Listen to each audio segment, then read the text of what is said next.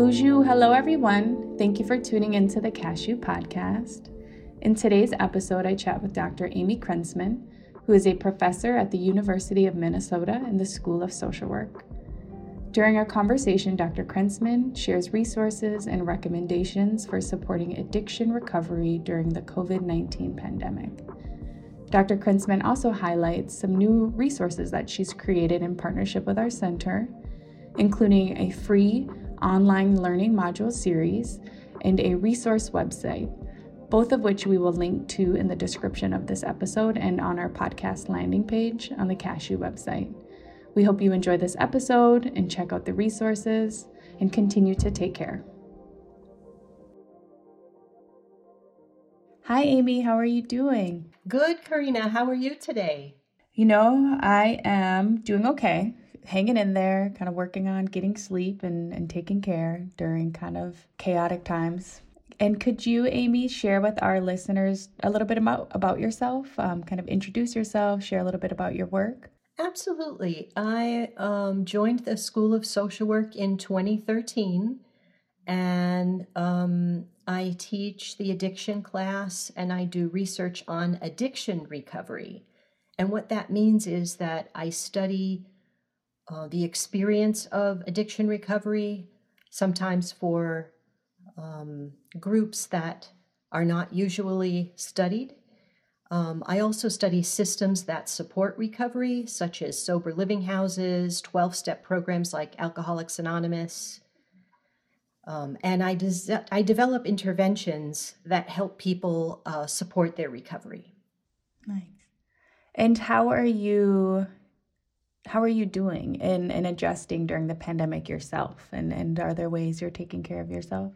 Definitely. Well, I am just so glad that one of the things that's healthy for us all to do is to go outside. And thank goodness that we are permitted to do that and that that's a low-risk activity, because I found that absolutely to be life-saving, just to go outside, go for a walk, get a bit of exercise. That's really been a lifesaver. That's been my number one thing. Ditto. I couldn't agree more. If we were in a place where we didn't have the privilege to access our parks, our trails, fresh air, this would have been a lot more difficult to manage and navigate. And so you've recently released some new resources, as I mentioned in my intro, focusing on how child welfare professionals and other helping professionals can support addiction recovery during the pandemic. And for our listeners who maybe aren't sure or still learning, could you define recovery and explain a little bit more about what does it mean for someone to be in recovery?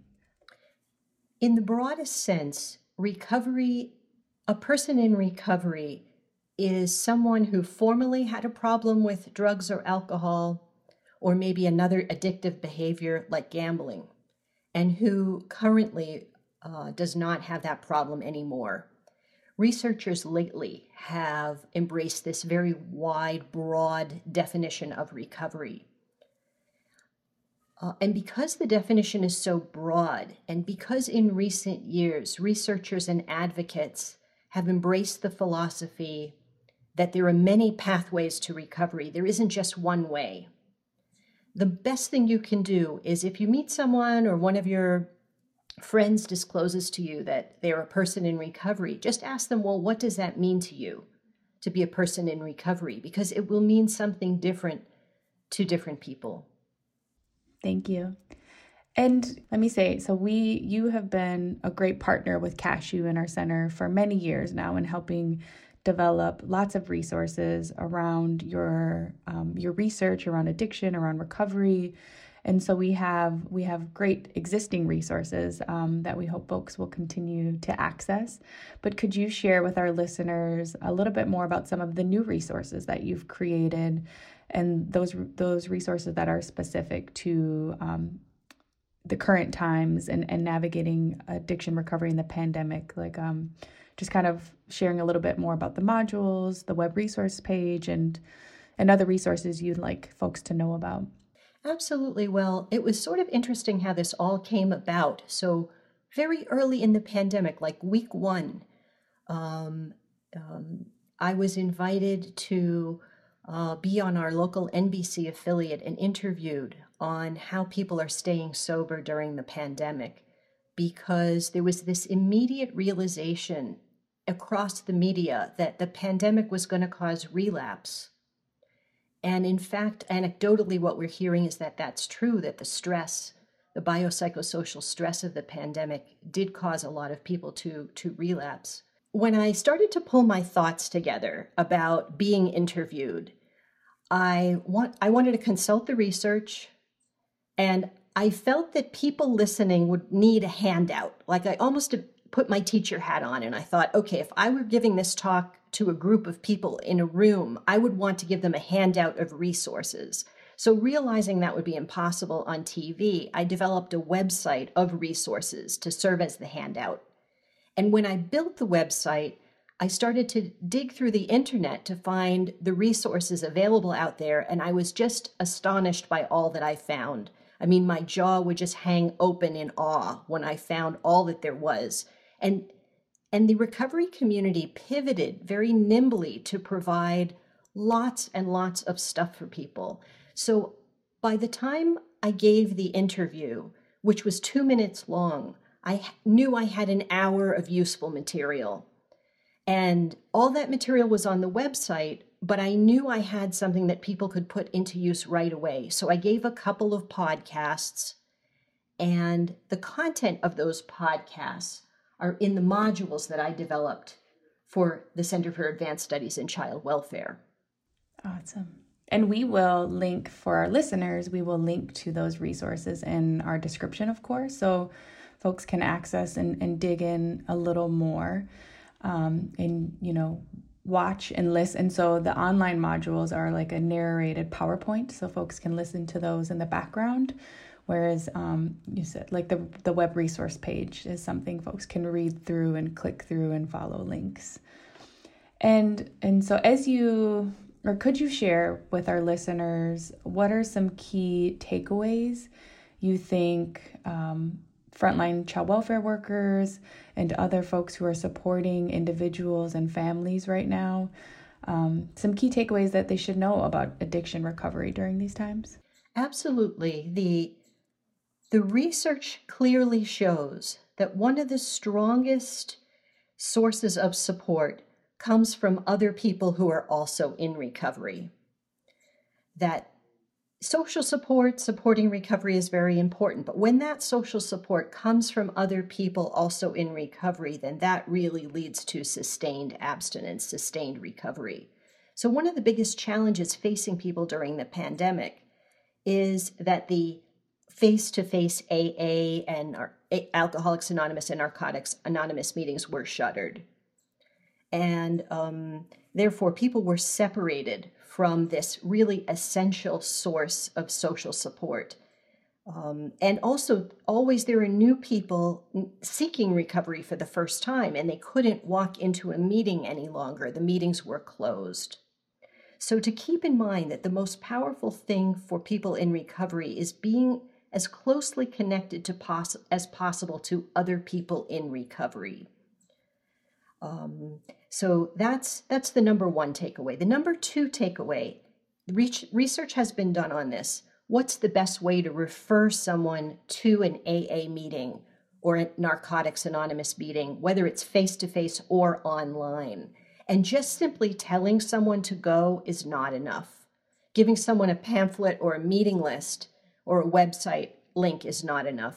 What really helps is to connect that person to someone who's already going, to make a personal introduction, have those two attend the meeting together, either in person or online, and then follow up with your client and ask, how did it go? Let them know. Go ahead, go to the meeting, and then let's talk a day later and let me know how it went. So those two pieces, which recur in different research studies conducted by different scientists, the social support of introduction to someone who's already in the middle of that community, and then the assignment to go with that person and attend a meeting, and then afterward, the accountability to follow up and say, how was that? So those, I would say, are the main takeaways.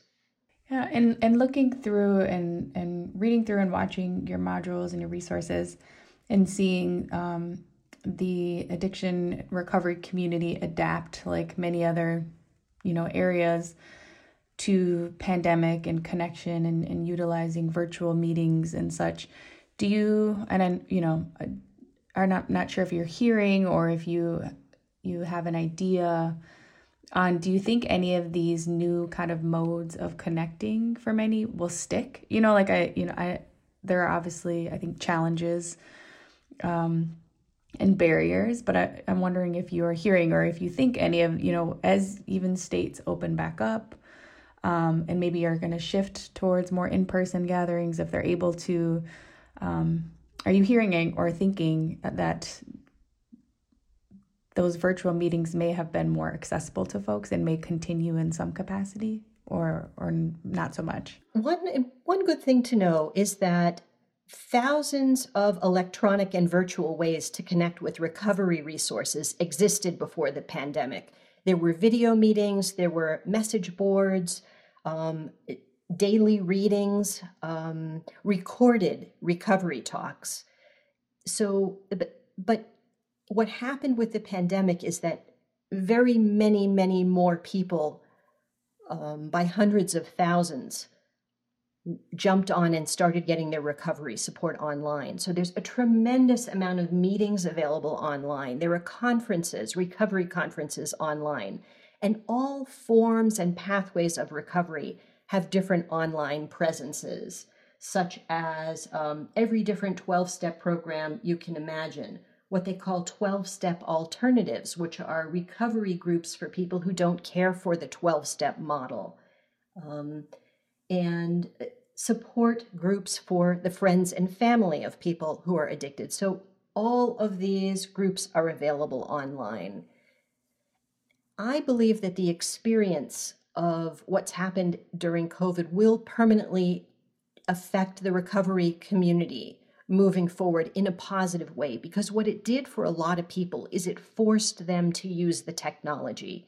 And I think across the board, people are hesitant to use the technology. They can be afraid of it. They just don't like it. They don't want to bother with it. They know what works for them, and they don't want to change. And there's two great examples of this. One is, I'm old enough that I remember when our family got our first microwave. I was in college.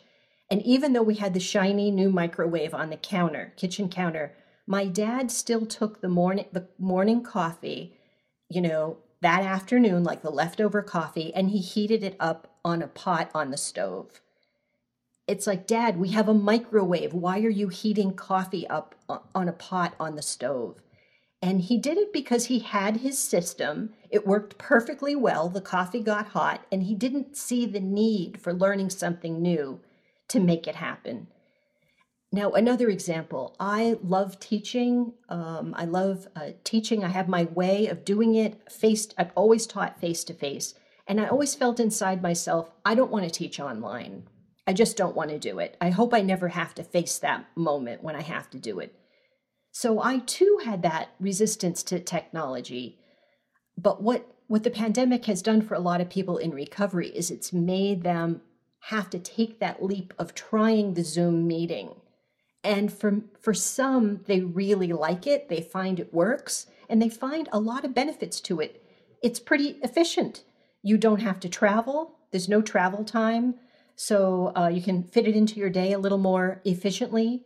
And it can make you try meetings that you normally wouldn't attend, make you a little more adventurous, and make new friends. One thing with online meetings is that people dial in from all over the world. So you can get a certain lift from meeting people in recovery all over the world. So I think that when the pandemic is over and people begin resuming face-to-face meeting, which is actually starting to happen in the Twin Cities, people are starting to open up their 12-step meeting rooms with social distancing, with masks. But I think even when things open up, there'll be people who feel better about using online meetings. Maybe they're high-risk individuals, or they're just simply found that it's more efficient. And so I think that online meeting attendance is going to remain elevated. When the rooms open up again, it's going to go way down, but it's going to be elevated versus its pre-pandemic levels. Yeah. And for listeners too, and who, just so they know, in your web resource page that you have also pulled together a list for maybe folks who don't have the equipment, the internet, or I think even people who are maybe Zoomed and virtual meetinged out, or just not comfortable and wanting to be on camera or in that kind of setting, but that you have a great list of phone numbers that if folks have a phone that they can at least call and have access to some of them even 24/7 support. And so I think that is also an important addition to that web resource page, and just, again, thinking of access and just kind of where people are at and helping meet people where they're at. Absolutely. And there's two of those resources I'd like to showcase. One is the local Alcoholics Anonymous or Narcotics Anonymous intergroup. They're still answering their phone. So if a person has only a phone and that phone does not connect to the internet, they can call the local intergroup, and they can look up a telephone meeting on the computer and give the person the access information. The other thing I'd love for people to know about are this relatively new system that's on the recovery horizon, and those are recovery community organizations. Now, I knew about Minnesota Recovery Connection, which is in Minneapolis, but when I did the research for the website, I found that Minnesota has 6 recovery community organizations across the state. So these are brick and mortar buildings. Most often, these are offices that exist in the 3-dimensional world. Of course, they're shuttered now, but they're still answering their phones. And these organizations, recovery community organizations, came about to fill a gap. They're not treatment centers, and they're not mutual aid groups. They are in that missing space in between. And they do several things that are really powerful. First of all, they have the philosophy that there are multiple paths to recovery, and they don't judge anyone. Anyone at all can call them up. They provide a wide range of services to people in recovery, such as maybe someone wants to go back into treatment, or maybe someone needs housing, or maybe someone needs public assistance.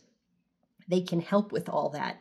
And the thing that's exciting about their work is what they do is they train people in recovery to become peer support specialists. And then those people go on the phone and help other people. So they have some formal official training. They learn about the resources that are available, and they follow a code of ethics. And then these folks are the ones answering the phones. They will also do a weekly recovery outreach call. So if anyone wants to, they can get their name on the list, and they can receive a telephone call once a week from these individuals checking in with them. So the recovery community organizations are answering their phones now during COVID. And if the client has that phone number, and dials them up, that person will help them with whatever else they need. And I did hear that if they get the answering machine, they should leave a message. And thinking about the, both virtual support right now and even just distance support and phone support, are there any privacy concerns that, or as people maybe think of privacy concerns, I wonder, can you share any ways that folks in these support groups and organizations are helping create safe spaces that look different during the pandemic? Absolutely. One of the reservations people might have about online video meetings is worries about their privacy. So something important that a social worker can do, or a child welfare worker can do for a client, is to actually teach them some basic Zoom skills. Far and away, most of the virtual recovery meetings are on Zoom. So you could teach your client how to turn off their camera if they're more comfortable keeping the camera off, and how to change their name, how to click on that box with the 3 dots. Maybe the person only wants to put their first name. The other thing is that people who are running the meetings are learning very rapidly how to put special settings in Zoom to protect the privacy of people attending. For example, to disable the function of being able to record the meeting. And hopefully the person running the meeting has taken all those precautions going into Zoom, going into the settings, and disabling some of the things that make the meeting riskier.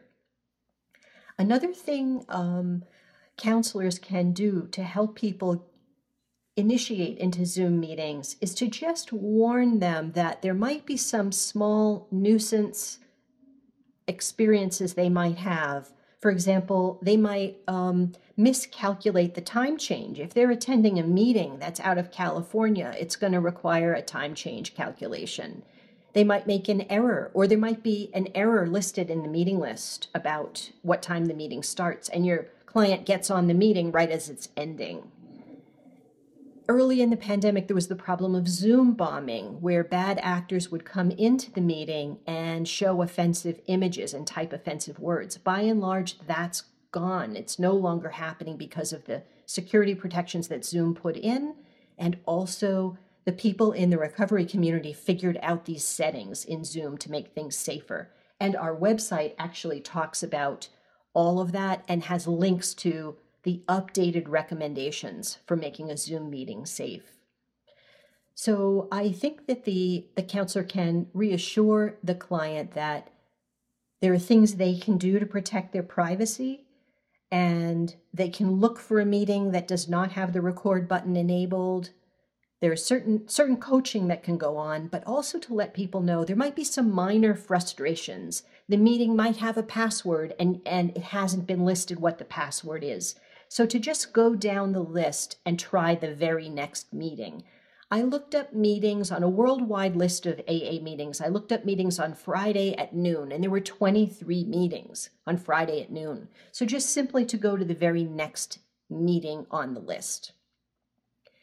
You didn't ask about this specifically, but another thing people can do for people new to the 12-step or the mutual aid experience is they can encourage them to attend beginners meetings. And in a big electronic spreadsheet of virtual meetings, and we have those links on our website, like on a PC, you can go Control F and search for beginner and search the list for beginners meetings. Now, beginners meetings will be especially welcoming for the beginner and will have special themes related to what it's like, what life is like in early recovery. So that would be a great recommendation. So I just want to say something else about services online that cater to specific ethnic and racial groups. There's a recovery community organization in the Twin Cities called Twin Cities Recovery Project that especially caters to the African American community. Now they have a website and a telephone number that clients can use. And then within the Native American community, there is the Red Road Wellbriety, which has a website. On that website, I didn't see online meetings. I didn't find online meetings, but there are email addresses for people to connect to that very important resource.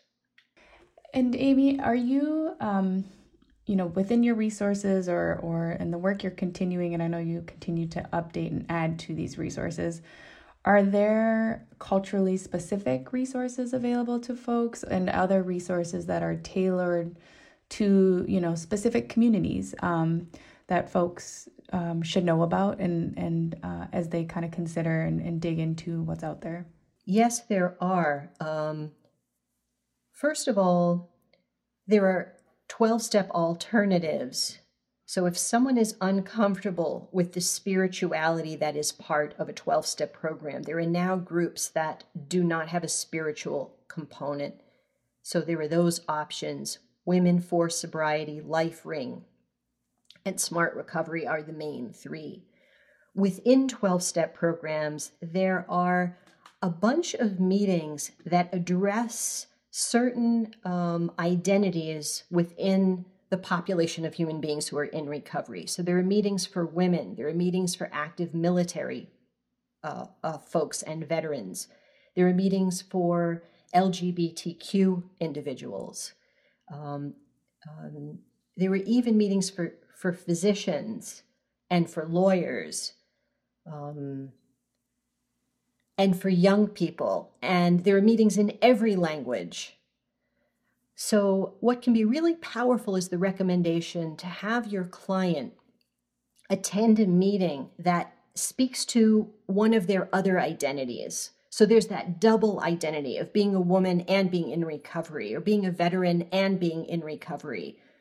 That can be very powerful in terms of bringing about a powerful feeling of belonging. Awesome. Thank you, Amy.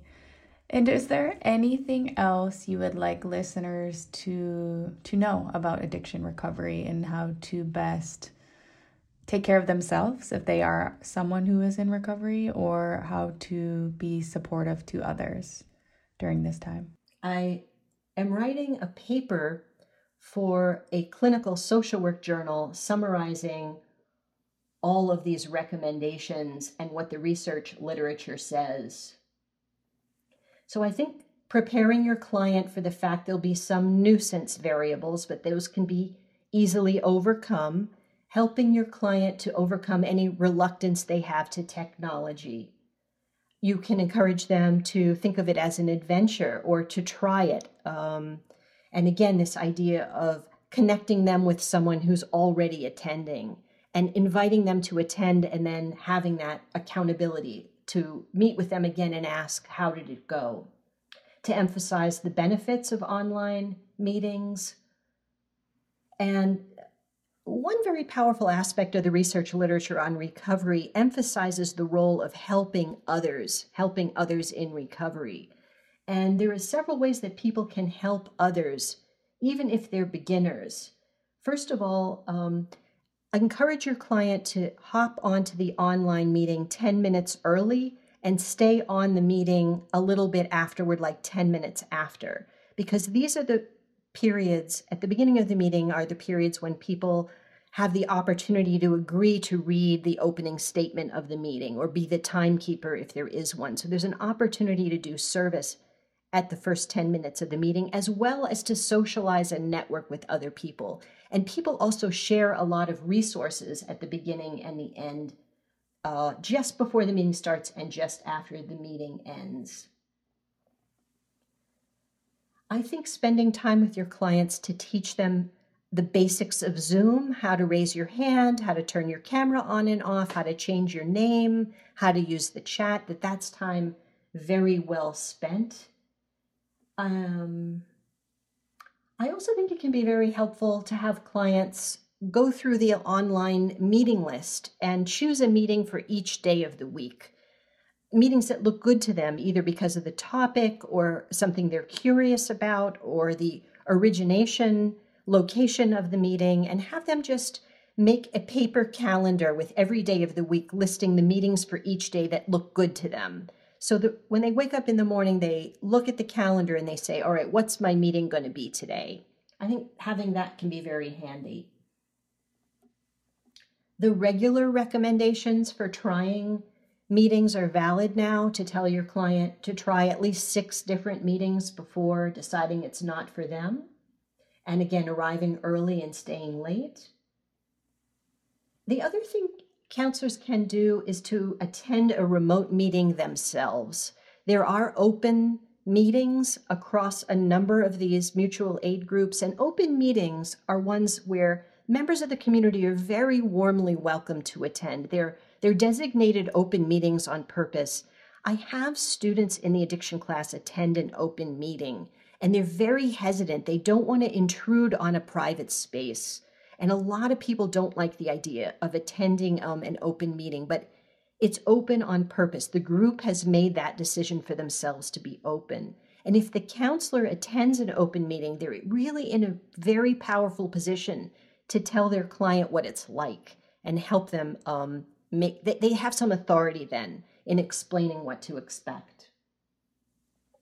And I think advising clients to do anything they can think of to solidify, extend, and maximize their connection with other people who are also in recovery, whether that's a text group or a Facebook friending people, social media, anything at all that they can do, just calling someone up who they're worried about or who they'd like to connect with to maintain those connections is a very powerful recommendation. Well, thank you so much, Amy. Those are all, I think those will all be really helpful tips. And I know, and I believe frontline child welfare workers and other folks supporting individuals and families right now will really find these resources helpful. And so we are very appreciative on Cashew side for all your time and effort put into them and helping kind of tailor them to the child welfare workforce in some ways as well. And so thank you. And thank you for your time chatting with me today and kind of giving a little intro and highlight of this important work. Well, thank you for having me. This podcast was brought to you by the Center for Advanced Studies in Child Welfare. This podcast was produced by Karina Berry. Our series editors were Denise Cooper and Cliff Dahlberg. Music was composed by Big Cats. And this podcast was supported in part by a grant from the Minnesota Department of Human Services Children and Family Services Division. For more information, please visit the Cashew website at cascw.umn.edu. Thank you for listening and stay well, everyone.